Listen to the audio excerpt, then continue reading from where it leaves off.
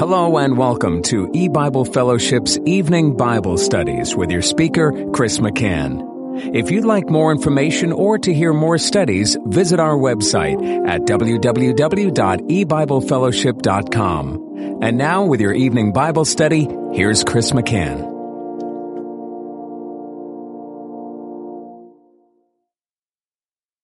Good evening and welcome to E-Bible Fellowship's Bible study in the book of Genesis. Tonight is study number 6 of Genesis chapter 11. We're going to begin reading in verse 7. Go to, let us go down, and there confound their language, that they may not understand one another's speech. So Jehovah scattered them abroad from thence upon the face of all the earth, and they left off to build the city.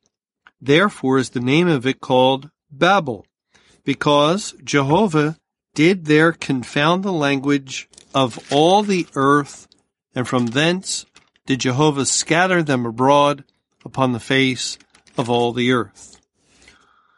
Well, here we see that God is once again declaring that He will confound their language in order to scatter them.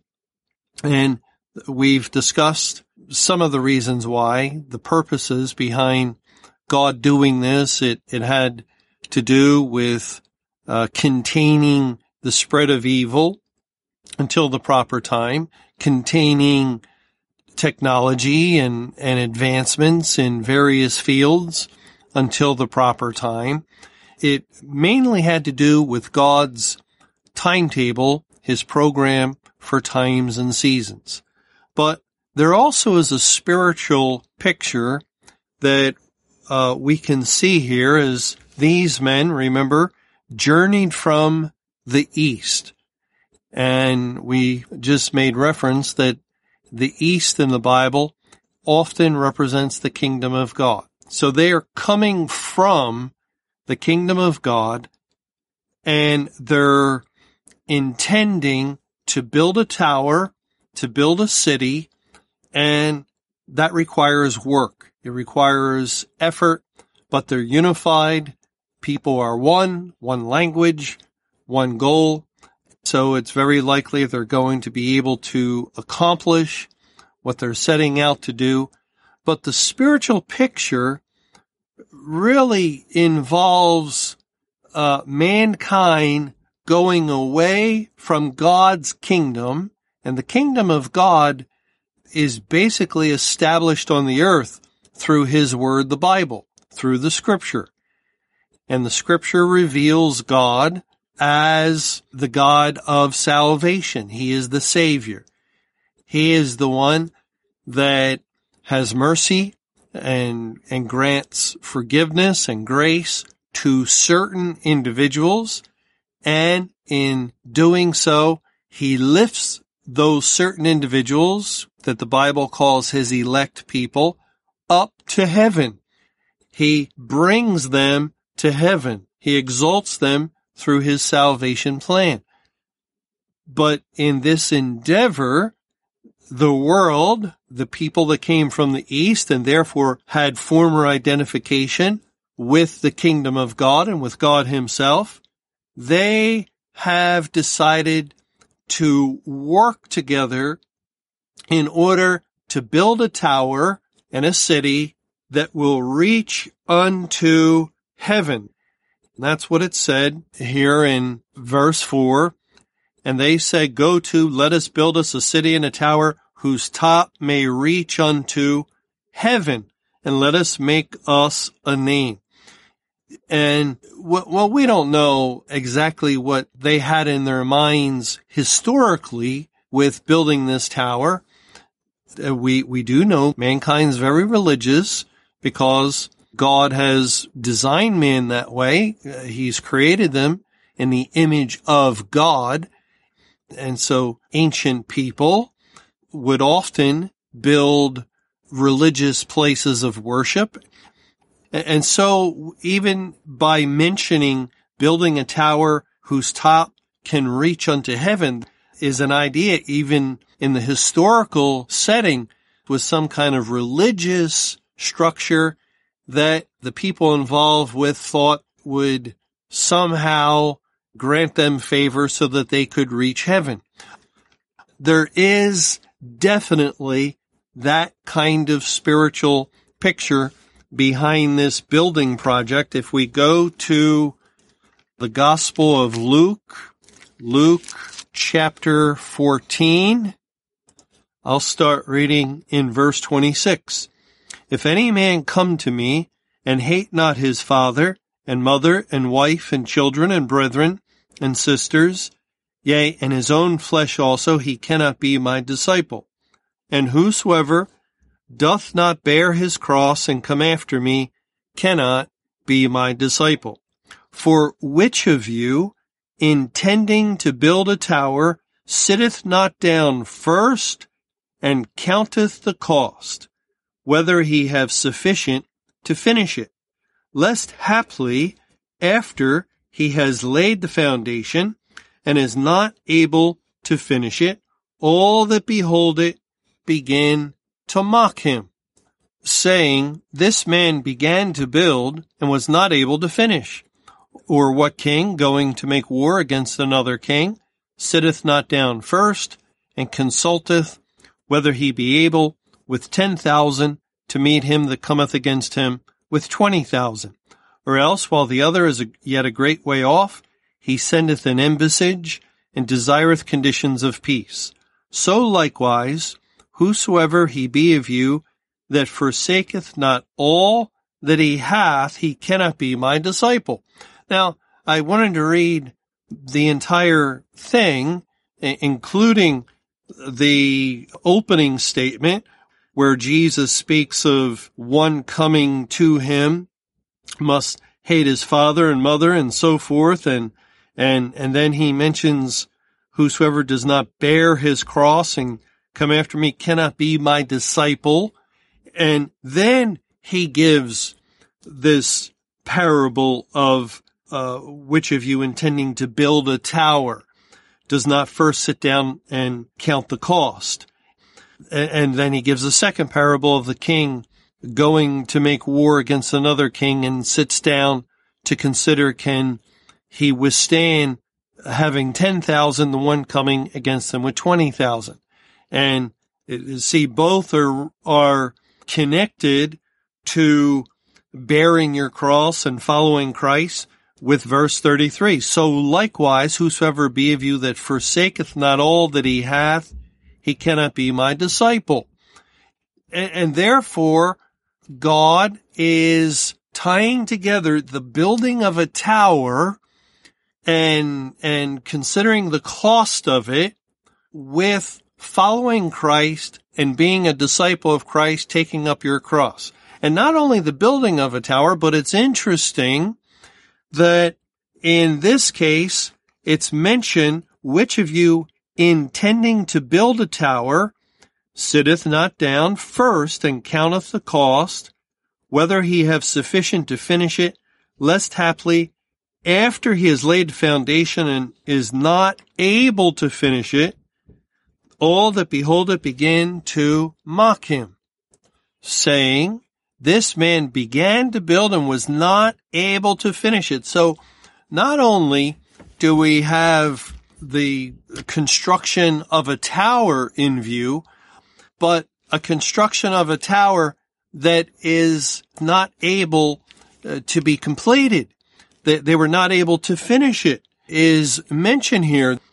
That's part of the cost that had to be considered by someone if they seek to build a tower. You have to first take into account the expense and effort necessary to complete that tower. And if you fail to do that, then you'll have insufficient funds. You'll not be able to finish it. And then people will mock you. All that behold will begin to mock. You see how that relates to the tower construction here in Genesis 11. That's what they're trying to do, build a tower, and they're not able to complete the tower. It says in Verse 8, so Jehovah scattered them abroad from thence upon the face of all the earth, and they left off to build the city. The word left off is translated elsewhere as ceased. They were not able to finish. They did not complete it. The historical record matches the parable of Luke 14. So that's very curious. What is God trying to say then in Luke 14, and how can we relate it to this historical event, a historical parable? And a historical parable is a true historical occurrence, and that's the case with the Tower of Babel. It literally happened in history, and yet it's teaching a deeper spiritual truth. So it's a historical parable, true history teaching a mystery, a spiritual truth. Well, when we go back to Luke 14 and we look at verse 28, which says, for which of you intending to build a tower? The Greek word translated intending is 2309 in Strong's Concordance, and this particular word is more often translated as would or will. It's translated as will in Matthew 16, verse 24. Then said Jesus unto his disciples, if any man will come after me, let him deny himself and take up his cross and follow me. And that's the context, the verses that preceded this parable in Luke 14, that concluding verse in verse 33, whosoever he be of you that forsaketh not all that he hath, he cannot be my disciple. And so it's definitely significant that the word intend or intending is the word translated as will in a very similar verse that has to do with taking up one's cross, denying yourself, following Christ. If any man will come after me. Now let's put the word intend. If any man intend to come after me, let him deny himself, take up his cross, and follow me. And see that's the idea behind this building of a tower. One is intending. He's, which of you willing to build a tower that reaches to heaven? That's really the similarity between following Christ, taking up your cross, following him, and building a tower that reaches to heaven. Because both transport one to the heavenly, which is really the objective. It's our goal of man, who's a very religious creature. We want to get to heaven. How do we get there? Well, the Lord Jesus lays out a way. You have to take up your cross. You have to deny yourself and follow me. But that's too stringent, too difficult for man, too uncomfortable. And so man develops another plan. No, I'll build my own tower. I'll build my own city that will reach unto heaven. And how do you build a tower? Well, you gather bricks. You put forth effort. You work. And one stone upon another stone, not living stones like God is building his house, but this is an earthly structure devised out of the imagination of man, a religious structure that mankind will put together based upon his own good works as he deems certain ones to be appropriate and fit, and he will build the tower that will reach unto heaven. And, we can see the similarity if we look at John chapter 1. John 1, verse 51, it says, "And he saith unto him," and this is the Lord Jesus speaking, "Verily, verily, I say unto you, hereafter ye shall see heaven open, and the angels of God ascending and descending upon the Son of Man." And really Christ is saying that he is the staircase. It is upon him that man may climb up to heaven. And the language of ascending, it has to do with going up. And then it does mention descending because Christ is really speaking of what happened in the day of salvation all throughout God's program of salvation. Individuals would become saved upon the moment of salvation. They had been transported into the heavenlies in the person of Christ Jesus, seated at the right hand of God. Then they were immediately dispatched, so they descended as an angel or a messenger to carry the gospel. As they became saved through the hearing of the gospel, well, now God gave them that duty, that responsibility, and they also had to carry the gospel. And this all took place in the spiritual realm. The individual child of God remained on earth the entire time. He never went anywhere out of his house or wherever it was God saved him. But spiritually, it was as though he went upon the Lord Jesus Christ like a tower, for instance, and climbed up to heaven. He ascended and then came back down to again perform this messenger duty of sharing the gospel with others. And if you think that's saying too much, well, just look at Genesis chapter 28. This is the verse that John 1:51 really is drawing from.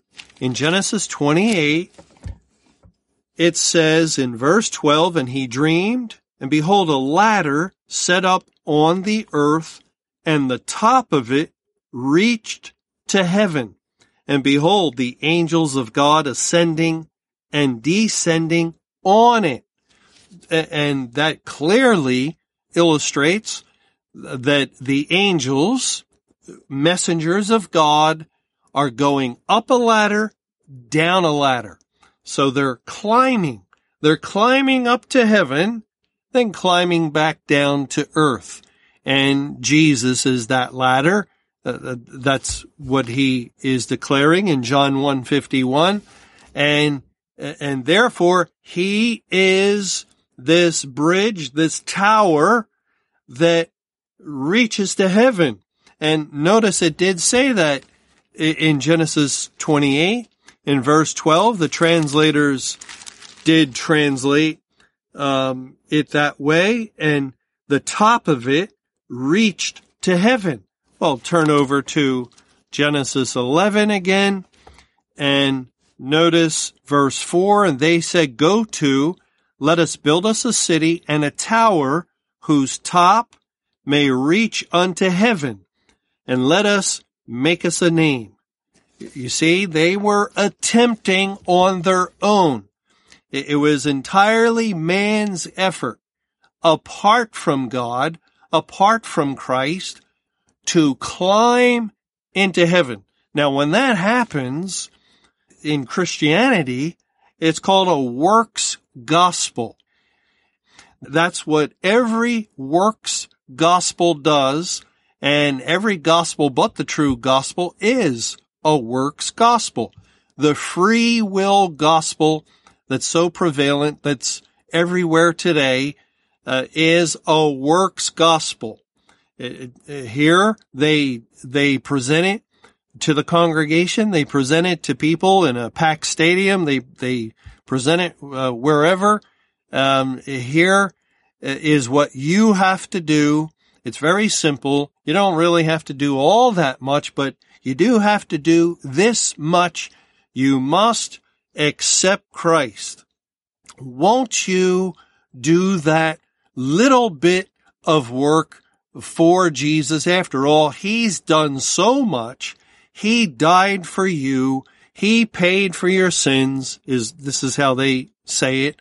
Won't you do that last piece, that last part that only you can do, and then salvation will be yours. Take it to yourself, accept him, and you are a child of God. You're going to heaven. And you see, there is the part. You're going to heaven. This is the work. This is the tower that you must build yourself. You can build it upon other verses. You can build it upon the idea that Christ did a lot of it, but you have to put forth your own brick. You have to, through your own effort, your own good work, finally reach to heaven through accepting Christ. Or, other things that various churches and congregations and professed Christian ministries tell people to do. This is your part to finally make this tower reach to heaven. And that's what God is condemning. That's what God is spiritually. He is interrupting that process. He's causing it to cease. He's destroying their work and their effort. They are not successful. And even in Luke 14, there was no success, was there? Where a man who intends or is willing to build a tower, he has to sit down and count the cost, because if he starts to build and then happily he's not able to finish it, people begin to mock. And the reason why Luke 14 is presenting an unsuccessful attempt and Genesis 11 is recording in history an unsuccessful attempt to build a tower unto heaven is because man is always unsuccessful. Man has never been able in the whole history of the world to actually perform what is promised everywhere, proclaimed in practically all the world's churches. And there's promise of liberty, promise of eternal life, promise you'll go to heaven if you perform these good deeds and works. And if you do this little bit, pick up a few sticks. Yes, it's always promised. The idea is always there. And here is the tower we want to build and complete, but it's never able to be successfully finished. And the New Testament corporate church was actively involved in the construction of a tower through multitude of works gospels in all of its various branches and denominations. And each particular denomination had its own theme regarding salvation and how their members were to get saved. And they were all busy bees trying to construct their tower to heaven. And God came down on May 21, 1988. And what did he do? Did he confound their language? Well, yes. That's exactly what God did. Remember in Dueteronomy chapter 28, God warned a people that identify with him. He said there's blessings for obedience in the first few verses. And then from about verse 15 until the end, the larger part of Dueteronomy chapter 28, he pronounce curses upon a disobedient people. And he said in Deuteronomy 28, verse 49, Jehovah shall bring a nation against thee from far, from the end of the earth, as swift as the eagle flieth, a nation whose tongue thou shalt not understand. And historically, it was Babylon that came against Judah. But spiritually, Babylon coming against Judah typified the forces of Satan, the emissaries of Satan, coming against the New Testament corporate church at the end of the church age during the Great Tribulation period.